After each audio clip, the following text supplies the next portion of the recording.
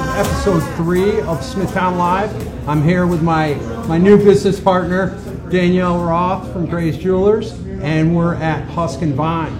We're interviewing Nick. He's the owner. So, awesome place. You guys just opened up a little while ago. Yeah. Where did you get the idea and the name? And well, we opened up about 5 weeks ago. It's been a long time in the making. I mean, we've had a lot of different concepts that have been going through my mind, and Husk and Vine was one that I was really passionate about. Okay. We had through the thoughts of sustainable eating and farm fresh ingredients that are sourced from around the world, right. Not just locally, but in the different regions. Husk being from corn, Okay. which we specialize and we carry a lot of bourbons. So bourbons made from corn, and then the vine, which is wine grapes and wine. So we're a bourbon and wine bar. So we concentrate on small plates. We source, like I said before, we source a lot of things from around the world, not just locally. We're not a farm to table restaurant per se, but we do have a lot of connections inside of places in like California, small batch growers, different farmers, Northwestern beef. So a lot of that has come into play with kind of you are what you eat, right. And we don't Right. buy any type of commodity meat, commodity chicken. We don't buy anything out of the markets that go into the regular supermarkets. So everything that we purchase here under our roof comes from, like I said, small batch farmers, people that really care about what they're doing.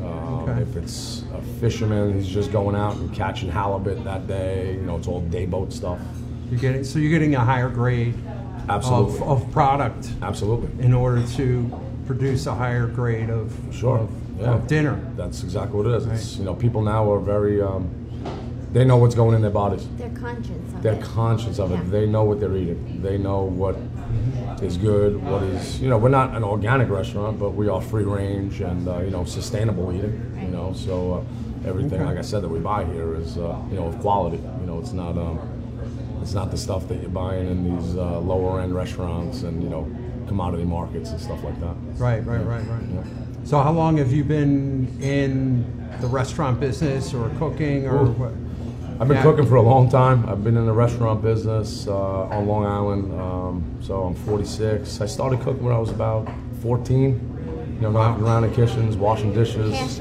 Passion. Started working with my grandmother in her kitchen.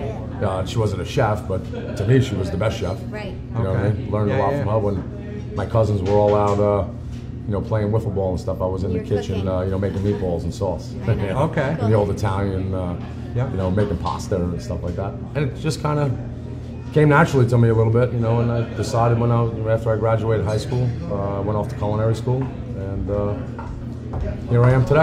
I've done a lot of things and put a lot of knowledge into, the repertoire that I have. So your heart and soul is here. Heart and soul is definitely, you gotta love what you do. Yeah, no, it's great, and you really, if the design coming in is you really made it a really great It's feeling. warm, welcoming, rich. Yeah. Feel the bourbon. Yeah, that was kind of our thing, was a lot of the wood and the burnt wood. All the wood along the walls were all hand burnt by torches, and just the way everything that we put together was that warm atmosphere, casual dining. You don't have to come in here on a Saturday night, suit and tie, and you can still get a phenomenal meal at a great price. We do value nights. We do happy hour every day from 12 to 6, Monday through Friday. The bar is coming back. People are now going back out and drinking again, and drinking bourbons and wines, and coming out for lunch, Right. dinner. It's the meeting place. Absolutely. Yeah, absolutely. A lot of business goes down around the cocktail hour. That's in what the happy hour. There's a lot of business deals being made in restaurant bars like this. Yeah. Believe me, a lot of them. Yeah. So you said you focus on small plates. What kind of menu would you consider? So we're like a rapid American, so our menus change frequently. We tweak our menus out almost every single day. So we come out with a new menu every Wednesday. And then as market conditions turn, we'll tweak certain things out. So we always start with, like, this is our 6th week. So today is Wednesday. We're starting week 6, volume 1 on Wednesday. So you might get to Friday, it might be week 6, volume 3. All really depends on what the market conditions are. So if we're purchasing, day boat Chatham cod on a Wednesday for Wednesday dinner, and Friday there was a storm, or they just couldn't get out and get there, and they just couldn't get the catch that day, we'll tweak it out. We'll bring a different fish in. I love that, because as a Smithtown resident, I feel like I always go to the same restaurants all the time, And and you then you get get the same sick of the thing. menu. Yeah. That's really nice. So that's twofold. Some people come in, they're like, "Oh my God, I had this great dish 2 weeks ago." Well, it's gone now. You know what I mean? But if we have the time and the ingredients, we'll make anything. If someone comes in and was on the menu last week, if I could do it, being the chef and the owner, I try to get out to every table. And Okay. if I have the time and the ingredients, and we'll make something, I always try to be different, out of the box thinking, and it kind of keeps the cost down for us as well. When we purchase that way. Okay. So with that said, what's your one signature go-to dish that you always have? Oh, well, we've been doing for the past 6 weeks. So when we rotate our menus, I usually take the top 4 items from that week, and they'll always make it back onto the menu.